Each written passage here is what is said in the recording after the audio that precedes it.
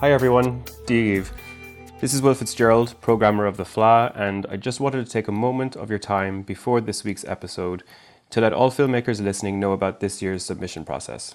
This episode is going out on a Thursday, and tomorrow, Friday, we'll open feature film submissions for the 2021 Galway Film Fla, our 33rd edition.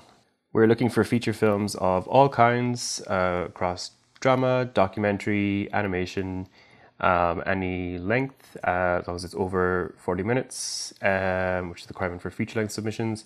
Any form, any content, we want to see them all. We particularly love receiving submissions from first and second feature directors, but of course everyone is welcome. I personally can't wait to start watching your films. All the details about deadlines and screening fees can be found on galwayfilmfla.com from tomorrow morning. Of course, the big question is, what kind of a festival am I going to be submitting to? And the honest answer is we can't say for certain just yet. We are planning for a triumphant return to our physical event. We are planning for a continuation of our online event, complete with everything we learned and took away from this past year's edition. And thank you to everyone who tuned in and supported us this year. We're planning for a brand new hybrid event that would allow us to have socially distant audiences and reach those who can't travel with us if restrictions are still in place. So we're making plans upon plans, and we'll keep you updated as we go. Subscribe to our newsletter and keep an eye on our website for all our news, and all of those submission details are again available at galwayfilmfla.com. So, on to this week's topic, and we're talking about all things development in 2020. Sarah Dillon from the Western Region Audiovisual Producers Fund, or the RAP Fund, recorded a panel live at the Galway Film Fla this past year with a fantastic group of development executives talking all about their slates for the past year and this coming year and the challenges of development in 2020. But before they wrapped up, Sarah didn't get time to answer some of the more general listener questions coming in, like one that came in from a listener named Rachel at the end, looking for advice on a career in development. So I thought before we get to the panel, we would have Sarah back on today to answer Rachel's question and maybe talk a little bit more generally about the role of development as well. So, Sarah, thanks for coming back and joining us again here at the Fla to talk even more about the wonderful field of development, which is getting so much attention this year. Thanks, Will. My favourite subject. As you know, I come from, my roots, I suppose, would be in development. I started out in Screen Ireland. It's over 14 years ago now. I'm working in the production development team, but a lot was reading scripts at that stage. So that's kind of where my heart lies, maybe in many ways. Yeah. And so help me, for anyone listening, kind of demystify the role a bit, because it kind of gets to the heart of what Rachel asked at the end of the panel there, which the listeners are about to hear. You know, she asked about advice on getting into development. So if for people who are thinking about a career in the creative industries and are wondering, you know, how that role is different from, say, that of a producer, how would you describe the role of development? I mean, development is critical, and sadly it's an area that often gets squeezed just due to financial and time pressures.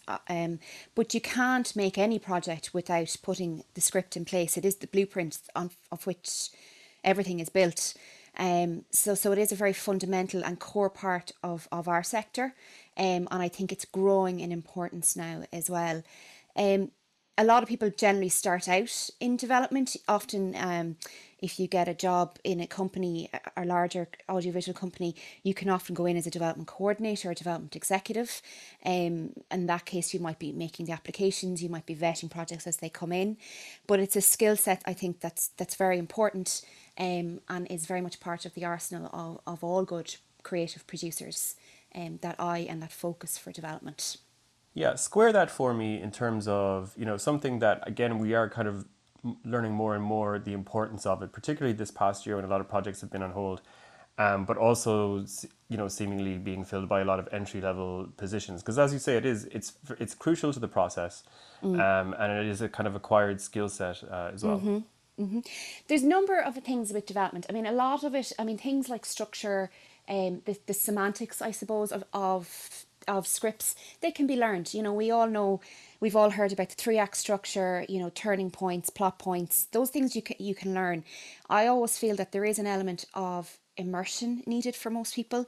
You only get to kind of develop your nose through reading lots of scripts, being part of the process. So that's really important. A lot of people will work as readers in the first instance, and that gives them immersion. So the likes of ourselves, the Rap Fund, Screen Ireland, and production companies will often hire independent readers to assess projects at application stage and to give critical feedback on projects. So that's a great way to kind of hone and develop your nose, as I said, for want of a better phrase, and your abilities around development. And it'll allow you to see what's good and what's bad, really, and separate the good from the bad. And then once you kind of get into the process, maybe within a company or working as an independent, there is a drought, I should say, of good script executives and script editors, particularly in Ireland at the moment, where you're working kind of one-on-one with a writer, a director, a producer team. You can be brought in at various stages within that process to deliver feedback and try and advance projects along from outline to treatment to script stage. You could be involved in multiple discussions and multiple passes of a script. And really, a lot of the time, the development executive or the script editor, be they within the company or somebody the company have hired themselves to work on a project, is often trying to support the writer to find the best route to solving some problems that may exist within their script. They're not necessarily always there to come up with the solutions. They're there to maybe point out some of the problems and help the writer overcome them. Sure. That's a big thing. You're never in development. You're never the person. It's ultimately, it's not your project. It's the writer's project. It's the director's project. You're there to facilitate, support, and it's sometimes that can be a difficult role because things may not be going well. You may have reached a bit of an impasse. So you're as creative in that sense, coming up with ways around dealing with those problems and helping the team involved find solutions. I mean, sometimes you can get into, particularly when you get into kind of advanced development, you get into kind of very precise core conversations where you're not necessarily always dealing with the kind of bigger ticket items. You may be trying to look at the motivation of a particular character, a secondary character. Some of the conversations can just be around cost, where you need to cut scenes. How are you going to do that? So it's always important to kind of listen to the person who is paying your bill, your wages, Right. as I suppose, and what they want, and try to navigate that with the team involved. Yeah, and that kind of leads me on to my other question, actually, which is that I think that the public perception of development is a lot of, like what you were talking about, is like working on story problems in the script. But there's other considerations as well, right? Yeah, I mean, obviously, there's many things, particularly if you're working within a larger company. You could be working on multiple projects at the same time with different talent. You're also managing those talent relationships within a company. If you're a development executive within a company, a big amount of your time could be spent on the legal side of it as well. So working with agents and lawyers to get the option agreement, the rights agreement, the screenplay agreement over the line. And that can take up a huge amount of time, and it's a very particular skill set and set of knowledge that's needed as well. And I said you can be balancing a slate of projects as well, where you may have, projects at early development stages, mid development stages, advanced development stages, all requiring a certain amount of your time. You may also then be making funding applications. Again, that could take up a significant chunk of your time. You're trying to figure out, how am I going to finance the development of this project? Ultimately, how are we going to finance the production of this project, and who is it for? And then you're maybe applying to the Rap Fund, Screen Ireland, generally the BAI, the Creative Europe. You may be going to other media funds. So there's an art and a skill in just putting together applications as well. And Sure. that can take up a big amount of your time. So again, it's always going to go back to that core story development and looking at projects, I suppose, in their cleanest format. Who is this for, and therefore, where is it best placed? Because often, you might get a project in that has come in as a feature film, and there might be something in it that works better for television or another medium. So it's kind of understanding all of that and understanding the market as it exists as well. Sure. And so then finally, before we get to the panel, if you're, let's say you're a recent graduate or a younger person looking for a career in the creative industries, what kind of skill sets should you be equipping yourself with if you're looking to break into development? Yeah, I mean, there's a couple of things. There's some wonderful courses that you can do. I always kind of think maybe kind of looking at a very fundamental legals course is worth it, just so you can understand the terms, the terminology around things like option agreements, rights, screenplay agreements, those kind of things that will always stand to you, and be part of your arsenal. I think, we all kind of have read the basic books, the Robert McKees, those kind of books that kind of will give you the grammar and the language that you need, and kind of give you the basic structures that we all follow within screenplays, and screenplay development. So Emmanuel Berg does a great one. There's actually a great book as well by, she's sadly deceased now, by a lady called Lucy Sher, who used to run the Script Factory in the UK, and it was one of the books that I read very early, kind of about the art of kind of creating a reader's report. I think that's still available to buy in some places. It might be harder to get, but it's one that I always recommend to people. And actually that's a great way to kind of start dipping your toe in, is doing those reader's reports and assessments. So contacting the likes of the bigger companies who may use independent readers, agents, Screen Ireland, asking to do test reads, understanding how their templates work, and what they look for. And it's a great way to get some immersion into it as well. So get access to lots of scripts at lots of stages that you're reading, and building up your arsenal, your capabilities in that. Then another great thing to do, is start putting yourself out to some of the larger companies. Often they, again, depending on the right time, they will take on interns, or they have kind of positions, available, that you can go in kind of in general positions. And again, working either with their development executive, their producers, to support them on the work that they're doing, again, is a great way to kind of get your foothold in the industry. And then after that, that's where people tend to graduate on to then becoming script editors themselves, and working on projects. I mean, it's quite an exciting time now in Ireland as well. I mean, we predominantly have developed a lot of feature films, but, the television world is opening up and expanding at a rate of knots. So there's opportunities, to kind of shadow in writers' rooms, and see how that works.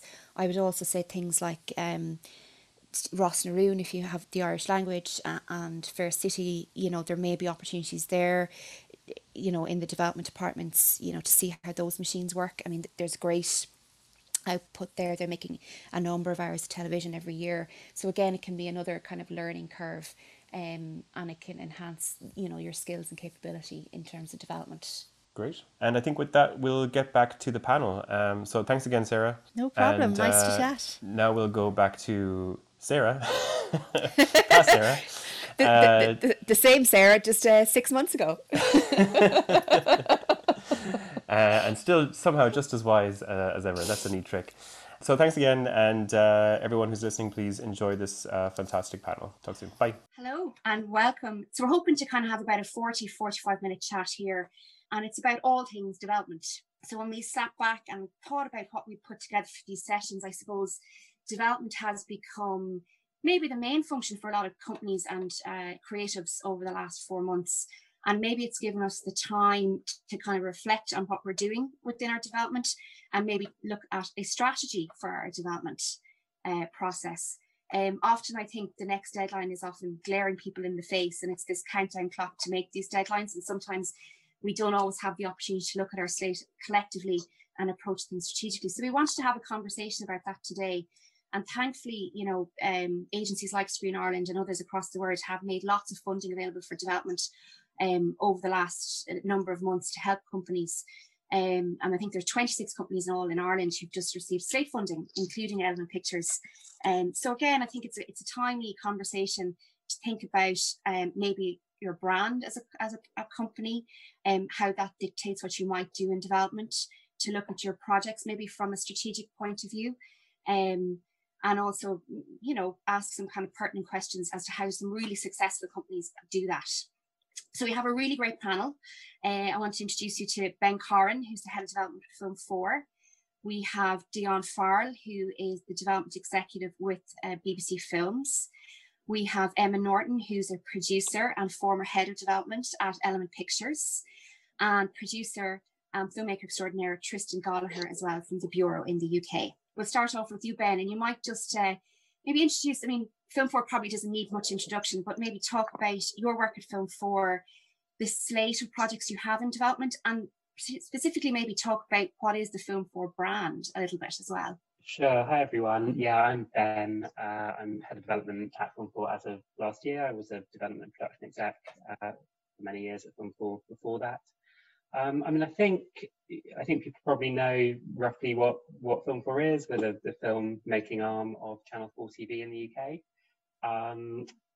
The brands, I always think the brand's quite sort of elastic. Like, we're obviously looking for very, strongly authored films from a kind of eclectic, diverse range of filmmakers. And we can kind of do quite a lot within that. I guess the big thing to say is that we're this hybrid model where we're a public funder, and we have a remit that we report to government on, but we're mainly funded by advertising. So in TV, kind of how that works is you have shows like Great British Bake Off that bring in a lot of advertising money, and that kind of allows the channel to support shows like more challenging current affairs or drama output that maybe isn't going to sort of guarantee advertising revenue. And kind of what Film 4 aims to do is to replicate that cross-subsidy model in some ways in its film slates. We'll always work with, exciting new talent and make a number of debuts in any given year. So films like St. Maud, Raised Life of St. Maud, or Come With Horses, Bennett Rowland, that Element are involved in, or Ben Sharrett's Limbo, which is his second feature that's in virtual cam. So exciting range of debuts, which we can fund in quite a sort of pure public servicey kind of a way, and then that's kind of offset by the bigger films from more established filmmakers with bigger casts, which we kind of know will probably have a greater international reach. Not always, because some of the debuts, well, we hope all the debuts will really break out. So that's the kind of model we're working to in any given year, is kind of a range of exciting lower budget features alongside some higher budget stuff with more established filmmakers, and of course there's always a few that sit in the middle as well.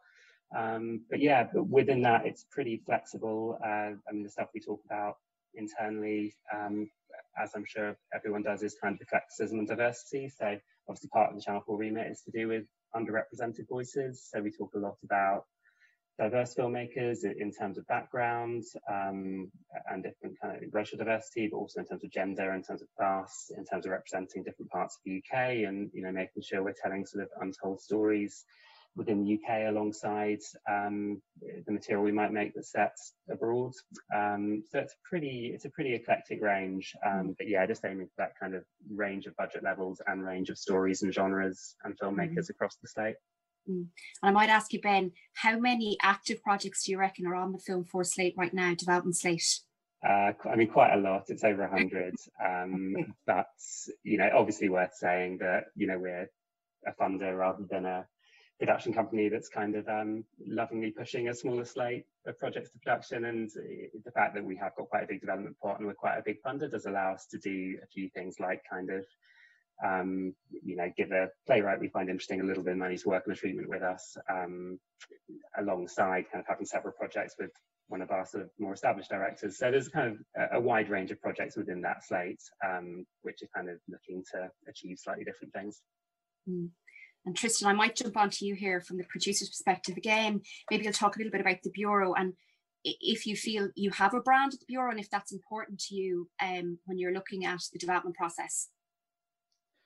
Yeah, I think historically the company has been, I guess, seen as a production company who's prepared to back new talent and debut filmmakers, and that's very much the case. It was founded to produce Asif Kapadia's first feature, and we made Andrew Haig's first feature, and more recently Peter Mackie-Burns and Harry Woodliff.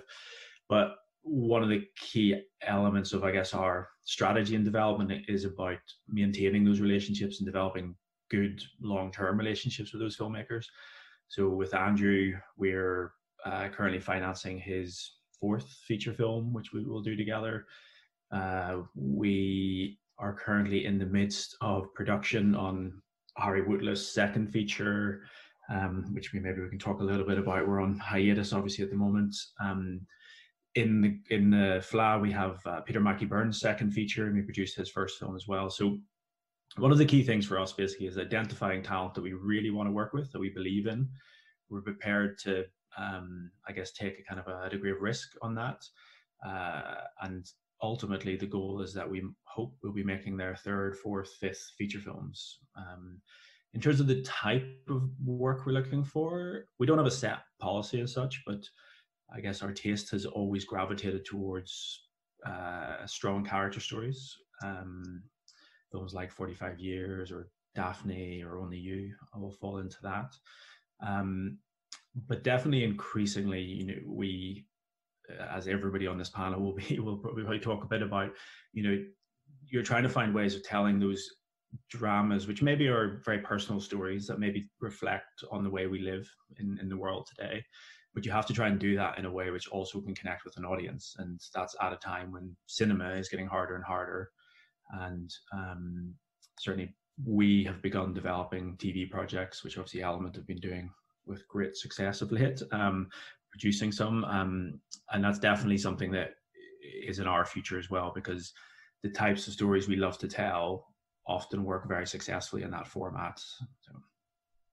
Brilliant. And Dion, I might bring you in again as well to just talk a little bit about BBC Films and I suppose your aesthetic as a funder and as a brand, and how that informs the projects that you guys back and want to work on.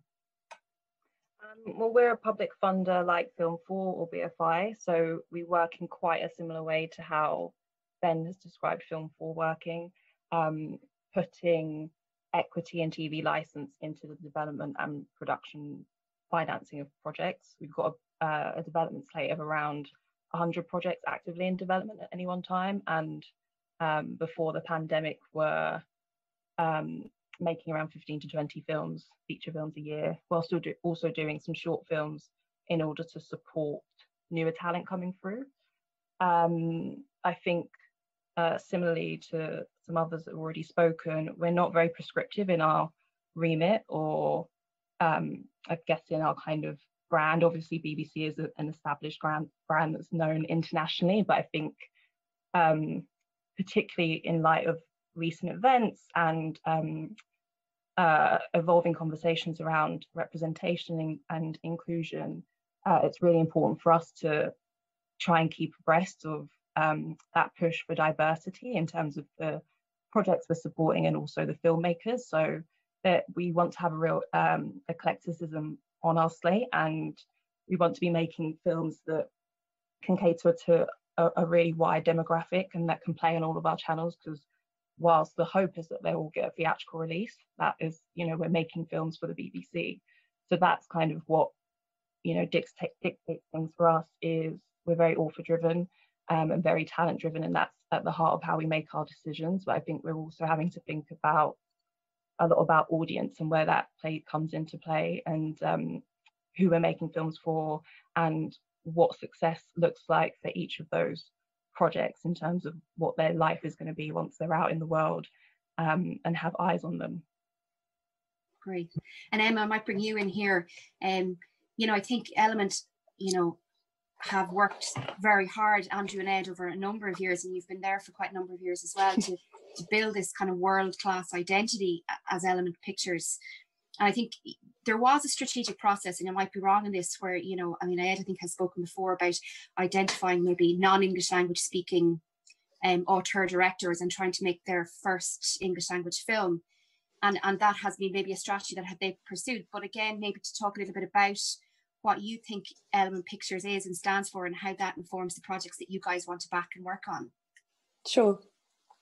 I think that we have talked about strategy over the years, and sort of almost in cycles of kind of every 2 or 3 years, we really interrogate what we're doing and why we're doing it and who we're working with and all of those things. And I think many things inform those conversations. And as you said, at the point that we maybe last spoke, there was this feeling that, we'd had this really successful relationship with Yorgos, and that our position as a kind of Irish production company placed us kind of fairly uniquely as a bridge between the kind of UK industry and the European industry, and and beyond that, kind of as an international production company. And so I think our kind of identity as a production company is informed by a large pool of talent that we've made a lot of effort to familiarize ourselves with as a group, and to find the people within that we love working with. And I think as Tristan said, kind of the Bureau and Element are similar in this way, in that our key kind of motivation for making films and TV is always the people that we're working with and the talent and the sort of genius that they bring to all of these projects. So for us, it's about finding the people who understand us, who we understand, and who we feel that we can support in a very intuitive way, and making sure that we help them build their careers and make the best work that they can possibly make. And that can be, anything across TV and film, because probably about 3 or 4 years ago, we started to really heavily invest in our TV slate. And, Normal People recently has been the kind of culmination of that work. But, lots of things before that as well sort of showed our kind of enthusiasm for working in TV and trying to, really make a mark in that area. But really, we have a slate of about 60 projects across film and television, all at different stages. And I think that one of the things about the way that the TV world has gone is that there's such a huge demand for all sorts, hundreds of stories, that now actually kind of experience levels and when you can get something off the ground have changed quite a lot. So, historically, TV was a little bit of a closed book. You had to be at a certain level to be getting everything commissioned. But actually these days, we have been having more success with newer filmmakers or newer writers. And so that's opened the door a lot for the people that we can work with and successfully produce. So I think there's a lot of interrogation goes on within Element about, making sure we're doing the right thing.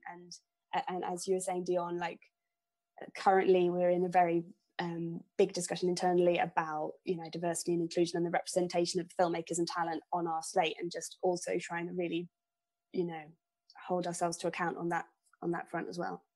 An interesting question for you, Emma, as well. So when you're looking at a project, and it's something that I've talked to Emer at Screen Ireland, which is my name checking her, this idea of looking at projects, maybe they might be feature films, they may be TV, but this idea of returnable worlds, returnable characters, is that something that now plays into your mind when you're maybe assessing projects that maybe you want to add to the slate, or projects that you're developing that may pivot into becoming something else, particularly where you pick up a book or maybe something that exists already as an IP, and you're kind of trying to assess what this should be? Is that something that's now in your mind's eye a little bit? I mean, it is a little bit. I would say it's not a priority. We are very, a lot of, obviously it'd be great to have returnable series and, find stories and characters that we can keep talking about. And, one of the funny things about Normal People has been the response of, the demands for the second series. But obviously it's a book. We finished the book. So, we do a lot of work through with our book scout. And so a lot of our material is literary material. And there are some books, I think everything on our site is a case-by-case basis, and we analyze it in order to kind of make the most of what it offers us. There's no one sort of particularly tasked with finding those returnable worlds, or, I suppose it would be lovely to find them, but a lot of our stuff is so authored that it almost kind of often lends itself more to a limited series or a one-off film. So it's not that we wouldn't like to find those things, but we're not prioritizing finding those things either. Interesting. I think of things like The Young Offenders and how that created a spin-off series, or you could quite take any character in the Derry Girls and make a feature film about them at this stage. So I wonder if that was in your mind. I think it's very clever, and a lot of people are doing it. And whenever anyone does it, I always thought the idea of the Brooklyn boarding house off the back of Brooklyn was a great idea, and I thought, that would be. Wish I'd thought of that, but it's not the kind of priority. I think our thing is find good stories, find good characters, find the best way of telling that story, and then if you get the enthusiasm for a second go at it, then even better. And maybe for Dion and Ben here, I might bring you into this conversation as well, particularly when you're assessing maybe new applications or new projects that are coming to you. And you may have a company, I suppose, where the brand is well known, and maybe that creates a shorthand for you in that you know what you're going to get sometimes. But what for you are the kind of maybe 2 or 3 key things that you look for when looking at a project to add it to and back it for funding within your company? So maybe Dion, you might come in here first. I think because talent is very much at the heart of a lot of our decision making, where it's not that everything that comes to us has to have all talent elements involved up front. So we're happy to look at things, you know, if it's a producer bringing us a project with a writer attached but no director, or similarly a director coming with an idea who needs to find a writer. There's lots of ways in which we can assess things and build projects, but we I think when it is, you know, a director involved from the get-go, we want to know what they've done previously. It's quite useful to see if they've done shorts before, or if they're moving from a different medium possibly. It's really useful to just get a good sense of their voice and their vision and the kinds of stories they want to be telling in film and in feature films. I think we're looking at the ideas, and in terms of, for us, film has to have, or the ambition that it has some sort of longevity. So, you know, we're living in a moment that I'm sure is inspiring lots of creativity, and people want to tell stories about what it's like to live through a pandemic. But whereas there are certain mediums that are slightly better suited at responding to that much more quickly, I think any stories that come out of this experience feel like they have to have some sort of universal, or, you know, speak to something that feels like we can all relate or find ourselves in it in some way, whether it's about loneliness or you know, what it's like to try and find love or connection in this age. So we're looking at the you know, what's the kind of, what relationship will the material or the project have to relate to an audience. And I feel like I've just started waffling actually, but I think it's, you know, it's about the talent, but it's also about the ideas and whether they feel fresh and new and exciting and speak to an audience. And Ben, for you, maybe again, particularly editorially, are there key markers for you that you like to see maybe in a treatment or a script that comes to you? Is it the world, the visual writing, the characters? What is it that kind of appeals to you at Film 4 that you look for when you're kind of scanning through projects? I mean, at the risk of sounding very similar to what other people are saying, yeah, it kind of is talent driven first. And I guess especially with the newer talent, they're kind of a bit like Tristan was saying, we hope to kind of build relationships with talent kind of over their careers. So sort of people who have an exciting range of shorts behind them, and we can kind of hopefully go on to make a debut and, you know, a number of feature films with. I mean, we are very material first, so it really is reading, you know, a script or a book or a treatment. We're not very prescriptive about what format things come in or what stage things come in. It's kind of whenever someone feels, you know, they've got something that excitingly represents what they're trying to do, we're happy to look at it. So it's kind of engagement with material first. I mean, worth saying, I guess, that there's some things we don't do very much of. We don't do very much like absolutely sort of straight down the line genre stuff. You know, we hope that, you know, the phrase elevated genre is something we do talk about, and just making sure everything's kind of authored and interesting and has a very, you know, clear directorial stamp on it is important to us. So we don't do very many kind of completely straight genre movies. Historically, we haven't done that much period drama, but we have done quite a lot in the last few years, kind of following directors we find exciting into that space, as long as it's got a kind of clear contemporary message and something to say about the modern world and some sort of pure heritage cinema.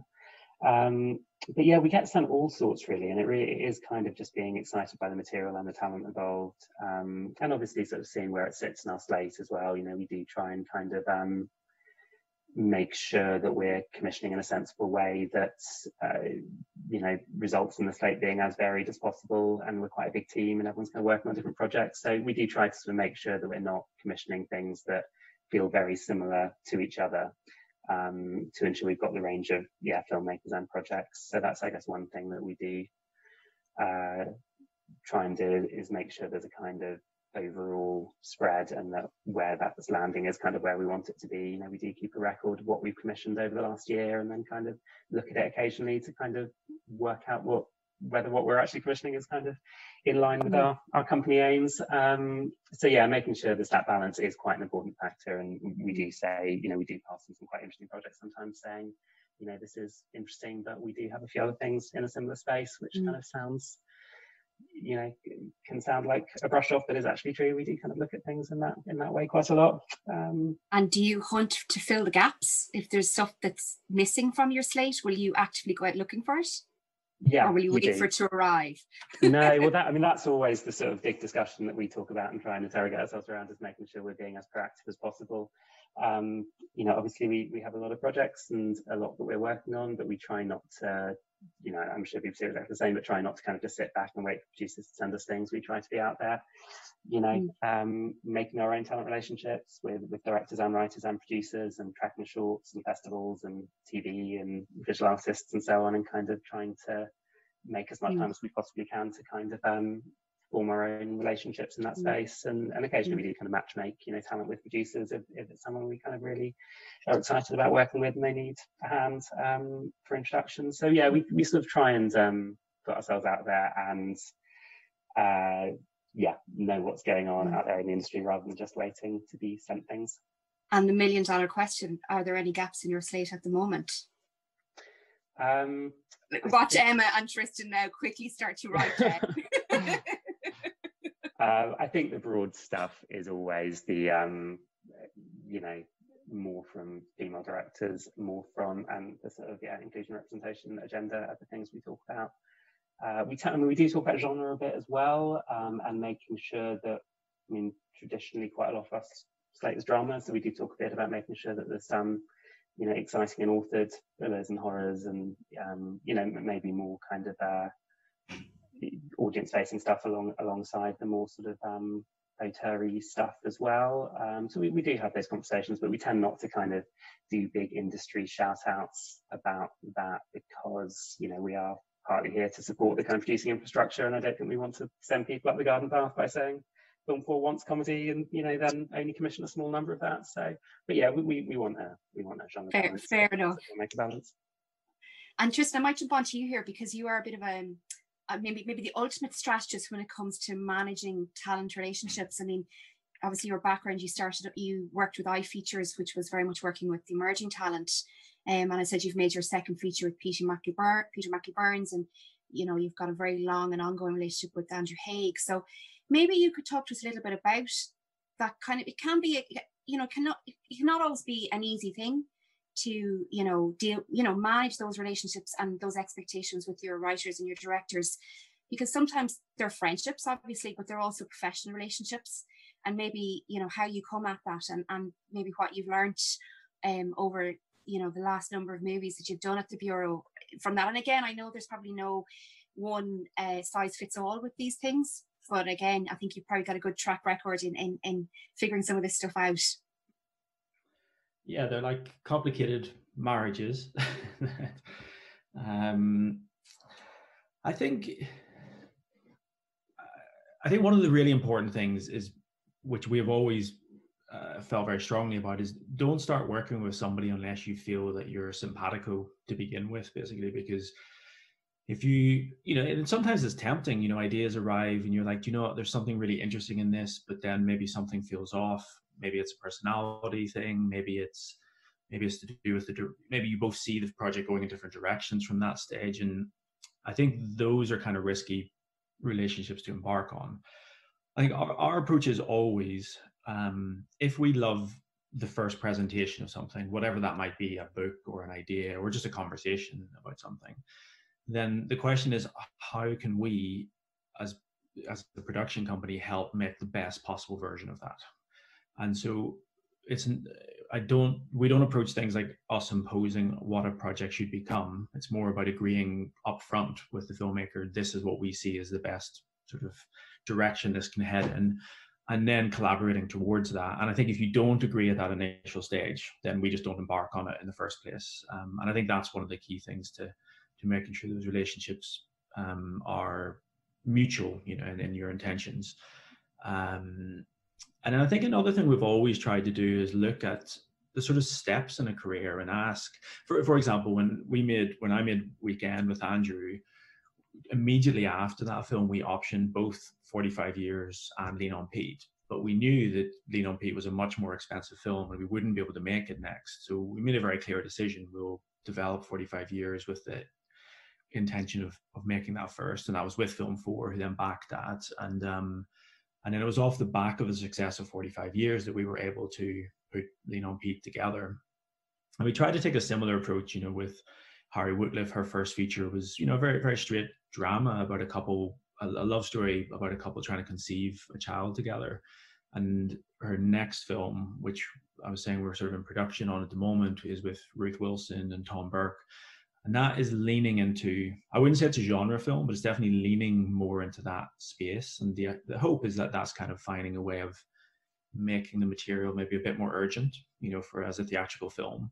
And actually we have another project we're in development with Harry at the moment, and that is more in the kind of like, we need to talk about Kevin kind of territory. And so I see that as a sort of trajectory that, her work is stepping in. And so we'll always try to sit down with the filmmakers and talk about what are those steps towards growing the films, growing the audience for those films, which you have to do.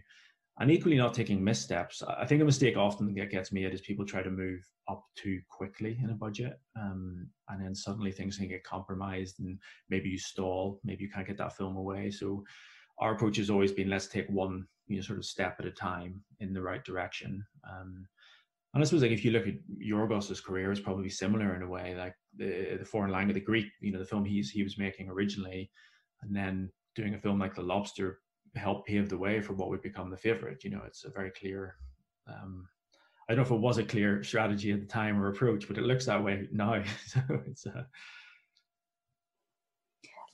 actually, I don't know if it's worth jumping in on that, because it is quite an interesting one, because we attached Yorgos to The Favourite before The Lobster existed, but we couldn't have, it would have been very hard to make it in that order. And because we saw Dogtooth first, and then I think he went on to make Alps, but off Dogtooth he became attached to The Favourite, which was obviously a long time ago now. And that conversation with him about The Favourite led to him saying, well, I've got this idea called The Lobster, do you want to do it? And then quickly off the back of that came Killing of the Sacred Deer. So it was a real while The Favourite kind of rumbled along and like evolved and got over all of its issues, and found its, while we found the kind of Yorgos version of it, we managed to make 2 more films with him.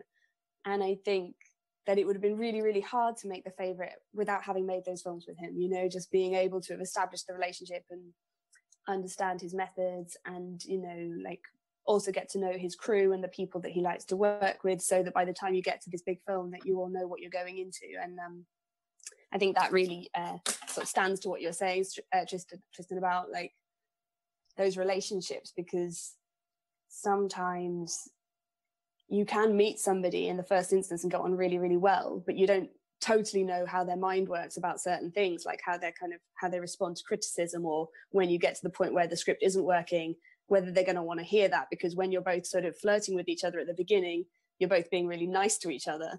And it's interesting, that like the longer that you spend with people, the more you work out about how the kind of back and forth in the creative relationship works, and how you have to obviously this is like the most obvious thing ever, but each filmmaker needs to be worked with in a different way. Great. And actually on that, I mean, it's something we kind of discussed, or was in our notes at the beginning, and maybe all 4 of you might have interesting examples here of projects that have been maybe going through the motions. You've gone through maybe a couple of phases of development and it's just not working. And maybe you tried something different, or maybe came up with a way to look at something that may have unlocked something. It may be that you brought in a different script editor, you did a table read. Do you have any examples of those types of scenarios where you tried something different, which then brought a project on or brought it forward? Yeah. Will I go? Yeah. Well, there was 2 examples I thought of in relation to this. One was Rosie, a film we made a couple of years ago, because when that first came into us, it was a sort of 60 page script. This was an hour-long script. And so initially, because it was current affairs, we sort of thought, well, let's just make it as a TV piece and make it fast and use the TV model, because it's generally faster than film. and we didn't get the backing that we thought we would for the TV version. So we then looked at it. We were so determined that we would still make it, and we thought, well, we know that we will get the backing from the film board for Roddy Doyle, Paddy Brannock piece.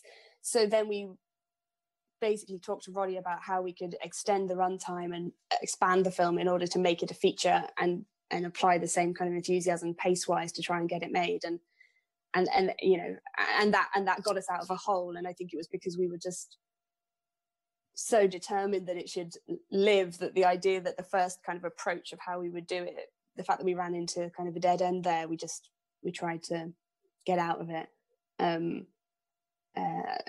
Yeah, so that was one way. And maybe Ben, do you have any examples of that from a funding perspective, where you may have a bird's eye view of where a company or talent tried something a little bit different to maybe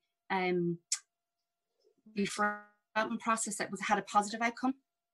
Yeah, I mean, I wasn't going to give any sort of specific examples, but we have certainly done a range of things. So our traditional development model probably is the classic kind of send us some material, then we have a meeting and chat about it, then give notes and go off and do some work on it. And we have definitely in the past done things that kind of break up that model, usually, you know, led by the producer that we're working with and how they feel it would best be handled. But yeah, everything from bringing on, I mean, usually we don't have sort of extra third-party script editors kind of between the production company and Film 4. We kind of feel we can develop ourselves, but, you know, occasionally bringing someone on to spend that really intensive time can help. We have done sort of workshopping sessions in the past to kind of put a writer or director in a room with actors and, you know, try and unlock something that way. On projects based on true love material, we have paid research for the trips or just a sort of dedicated researcher to come on and help with, you know, an element of the project.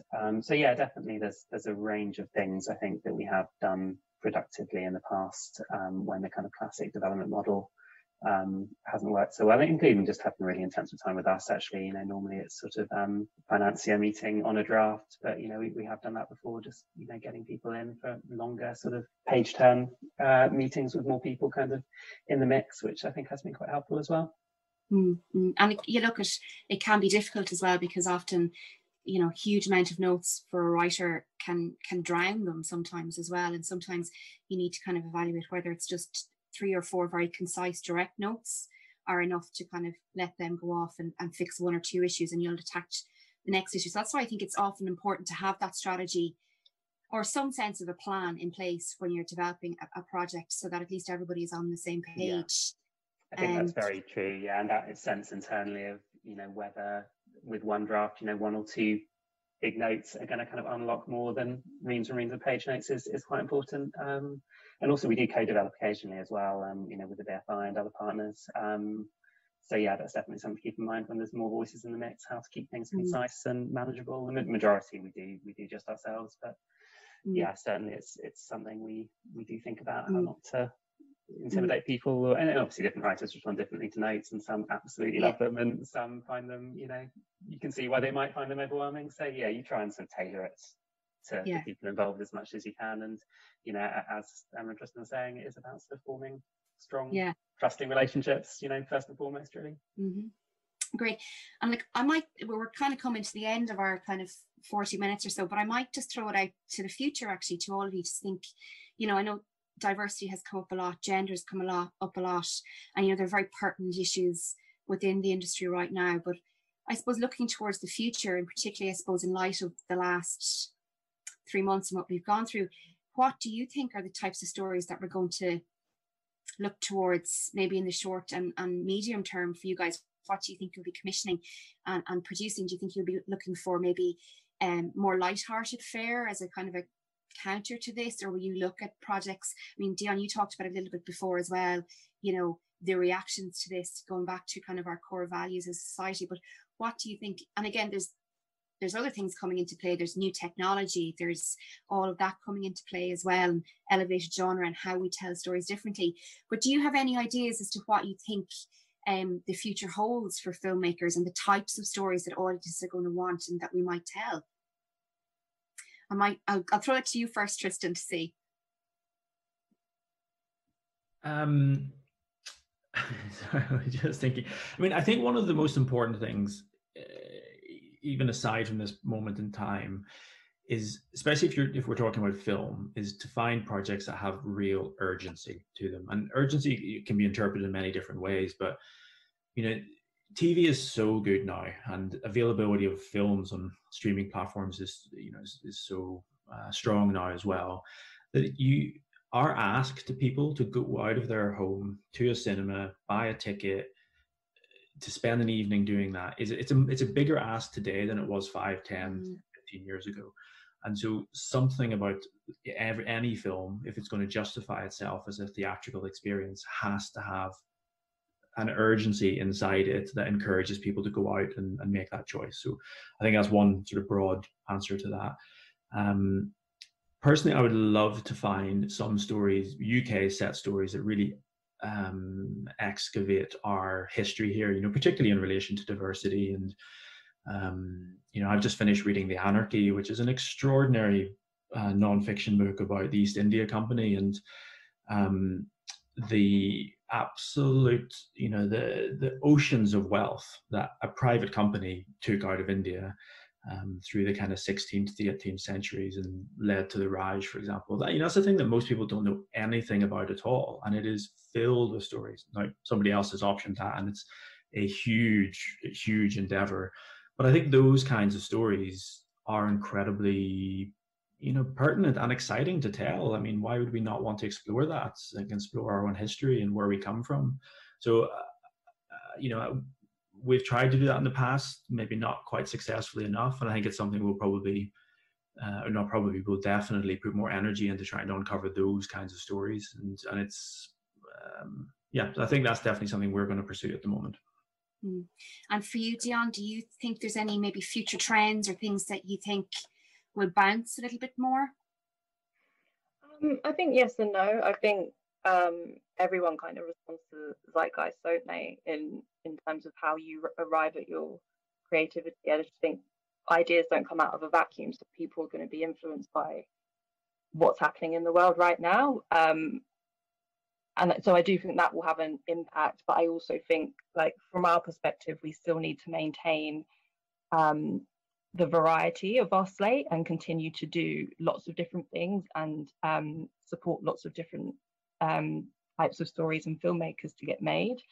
I think the question of cinema and the future of that is an interesting one to think about, in terms of how our films find audiences, and again, just how we look at what success means for each of them, and whether it's about kind of more curated exhibition, on a smaller scale, than trying to go out to kind of wider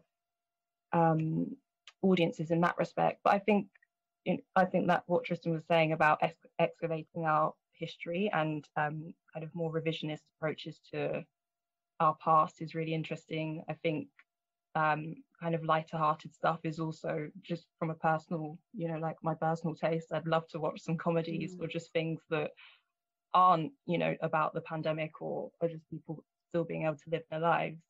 And I feel quite optimistic about all of that. And I think it's, lots of devastating things have happened recently, but I think in terms of storytelling, I feel like there'll be lots of really interesting stuff that comes out of this and ends up on our screens in a few years' time.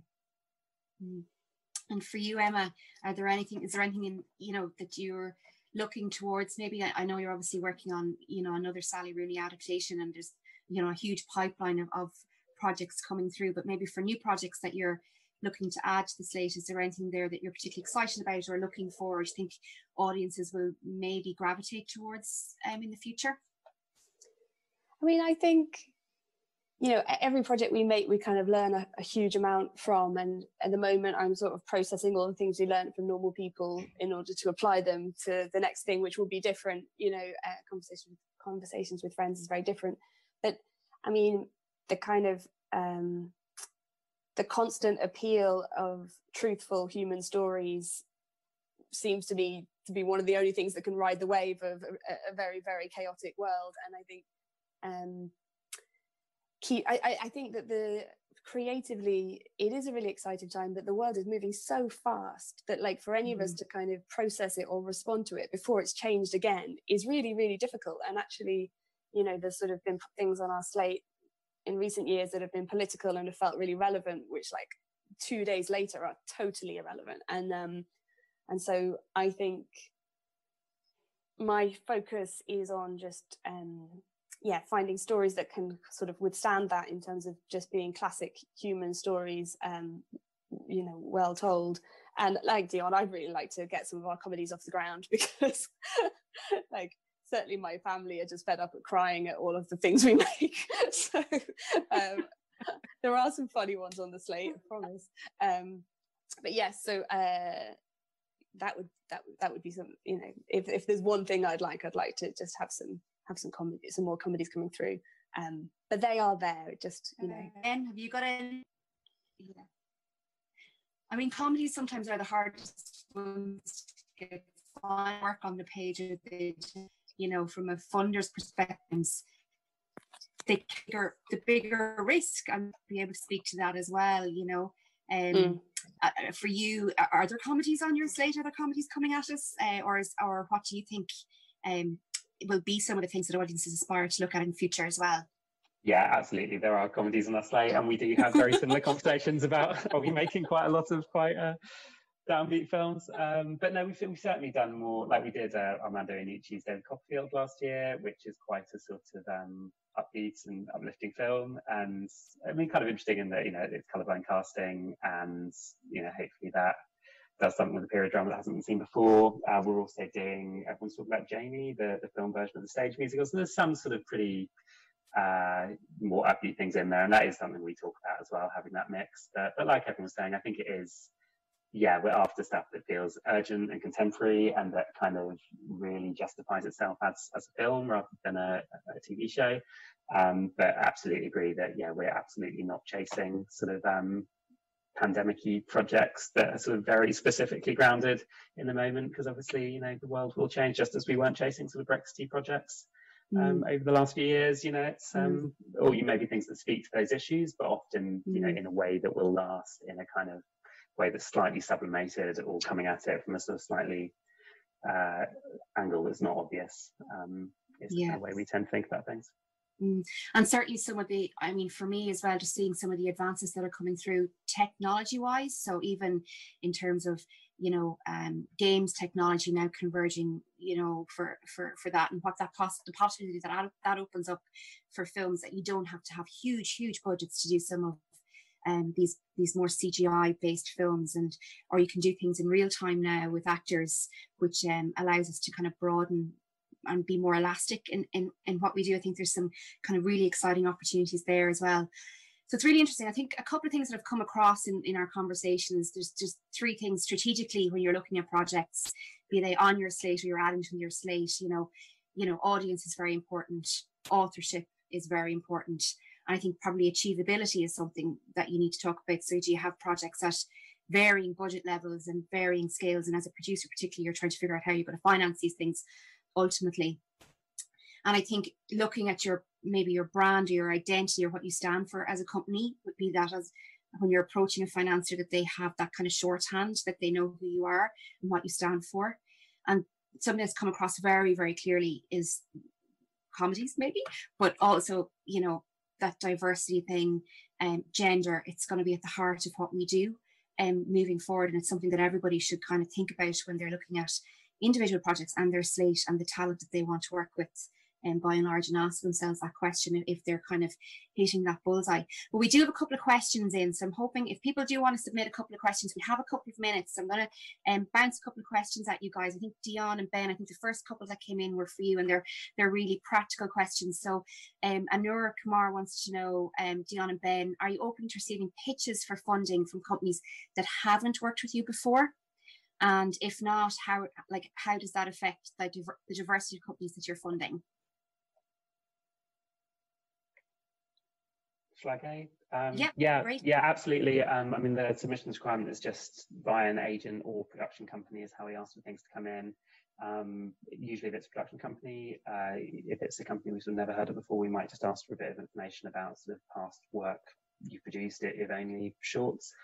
But yeah, absolutely committed to working with new producers and bringing new producers through, along with new talent. And I think most of the debut features we've made in the last few years have been the producer's first feature as well.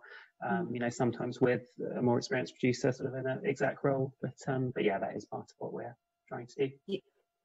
And Dion, for you, are you open to working with companies that you haven't worked with before? Yeah, it's very much the same answer as Ben. Projects primarily come to us through agents or producers, and that's how we'll look. But as well as being proactive as a team about going out and finding talent and meeting with talent, you know, writers, directors, producers. So happy for things to be pitched to us in that way. Yeah, and then a similar question, but slightly different from Fiona Ash, both to Ben and Dion again. Do you accept submissions from writers, directors who are not attached to a production company?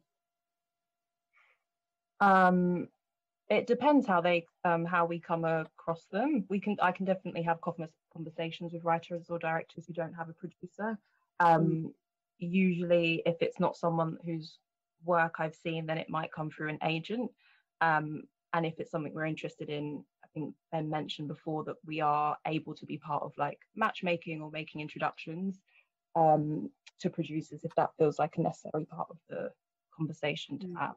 And another question that's come in, I might throw this to Tristan and Emma as well, particularly so from emerging talent, what is the best way for them to engage with you? You know, is it discussing maybe a one-pager? And will you kind of give them an initial steer as to something you might be interested in? Just some tips maybe for new and emerging talent as to how they might engage with you guys. Shall I? Yep. I mean, again, from new in terms of new talent, you know, officially our policy is that things have to come through an agent if we don't know you. And I know in Ireland that is a little bit difficult because there's a lot of unrepresented writers and directors.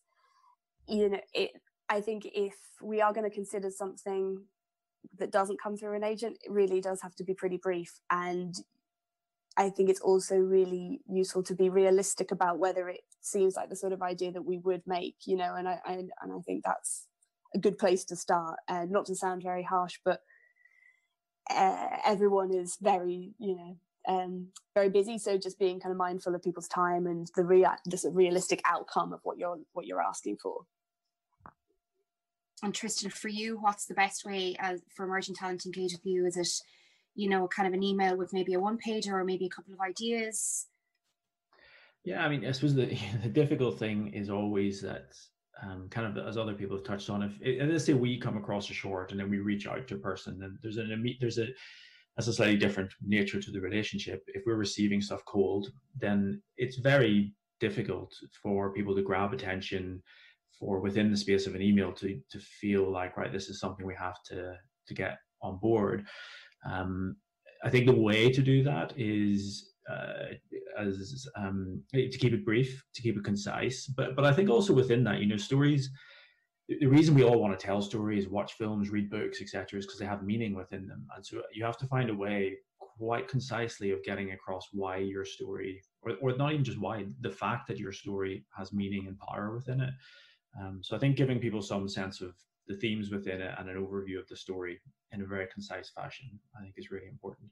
But actually, something else I was just thinking whilst Emma was talking is, you know, I think there's a good question, like, you know, like if we're talking about when you're starting out in your career, then often you're better off working with a producer who's starting out in their career as well. Yeah. Honest answer. If I think back to like when Andrew and I did Weekend, you know, that collaboration worked so well because we were in the same place, we were peers, and we needed that film in exactly the same way.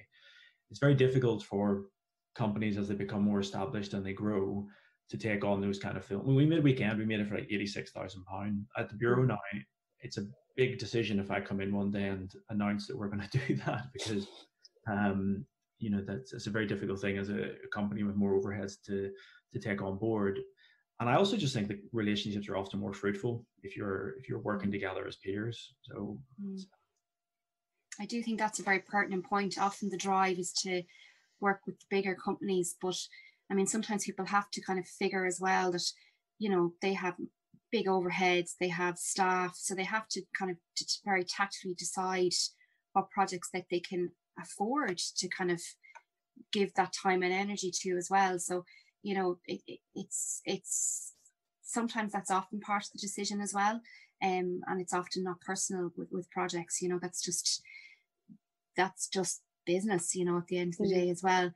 Another question that's come in here, and it's kind of an open question, is do you feel the cinema experience is about to end as more and more people watch online and streaming and TV? Is this going to be a very negative thing, or do you think we can look at this positively? I mean, a very philosophical question there, so I'm not sure if anybody has the answer to that. If anyone wants to shout. I mean, I'll say I hope not, because I love nothing more than going to the cinema and watching a film. Coronavirus will in some way or another pass at some point or another. So I think that let's set that aside. I think people will still want to continue to go to the cinemas. I think what is changing, and certainly what we're all facing as producers and filmmakers, is the sorts of stories that audience will respond to in that environment. And that's a very big part of our discussion every time we assess a project now. Also, I think that platforms like Mubi and Volta and, you know, Netflix bringing on loads more movies as well, there's a sort of democratic thing whereby people can find films wherever they need to find them. You know, I think that's increased over the last while. And for some people, you know, getting out about mobility, all those things, it's not that easy to get to a cinema. You know, if you've got parents, it's not that easy to get out all the time. So I hope, again, I think there's hundreds of people hopefully will rush back to the cinemas, but hopefully people will also know more now that they can find interesting films in lots of different places. So, yeah, great. There was a question, I don't think we're going to have time to answer, but Rachel, you had a good question. She wanted some sort of advice about a career in film development. Happy to come back to you on that. But guys, we're kind of coming to the end, but what has been your biggest positive takeaway from the last kind of 4 months? And, you know, as I said, the world has been kind of shoved into a bit of turmoil, but, you know, what are the positives that you're taking away from it, maybe professionally or personally, if you want to share those as a kind of a nice way to sign off? This is a bit of a joke, but basically I spent a load of my time flying around all over the place and feeling very bad about my carbon footprint. And I've realized now that I can actually do far more from my house than I realized. So, you know, talking to filmmakers in America, Sweden, the UK, Galway, like that sort of ability to reach a really wide talent pool and be able to connect with people is much changed for the better, I think. So that's a great one. Ben, for you? Yeah, I was going to kind of say the same, like professionally, just the fact that, you know, things still function really. Obviously, we're not making very much, but on the development side, it's been busy, and there's been something really nice about knowing that those kind of exciting and stimulating conversations have been able to carry on virtually. And I've got a 1-year-old as well, so it's been nice seeing her more from the personal side. And for you, Dion? It would definitely echo with that. And also, I think personally and professionally, it's just people's resilience, and that kind of filters into creativity as well. It's like the fact that people can still find the energy and have the capacity to whether it's, you know, film something or write something in this time is kind of extraordinary to me, but really great, and it gives me a lot of hope for how we'll emerge out of this. And for you, Tristan, I know you've just had a new arrival in your household as well, so yeah, I think the best thing around here is a 4-week-old baby. That's congrats. So, congratulations. So look, guys, I want to say a huge thank you to you all for taking an hour out of your day to share your thoughts with us. I hope the audience maybe has taken maybe something creative or practical when thinking about the development process and how they might actually plan that now, or if they have, how they might look at that again. Your insights have been really wonderful. Thank you sincerely from me and from all our supporters to you guys all for taking the time out. Dion, Ben, Tristan and Emma, huge thank you for taking the time out to join us today and for the insights that you've shared. So sign off. Bye guys. Thank you very much. Thank you. Cheers. Bye.